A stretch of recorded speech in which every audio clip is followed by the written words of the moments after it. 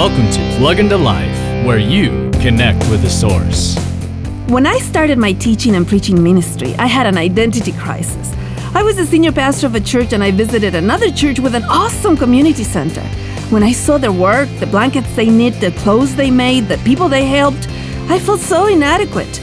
There was a woman in Acts 9 and her name was Dorcas. She was gifted in that way and helped many in need.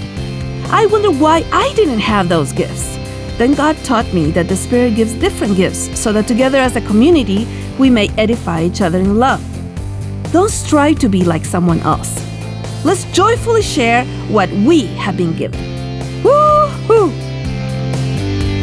For more insights and resources, plug into Jesus101.tv. That's Jesus101.tv.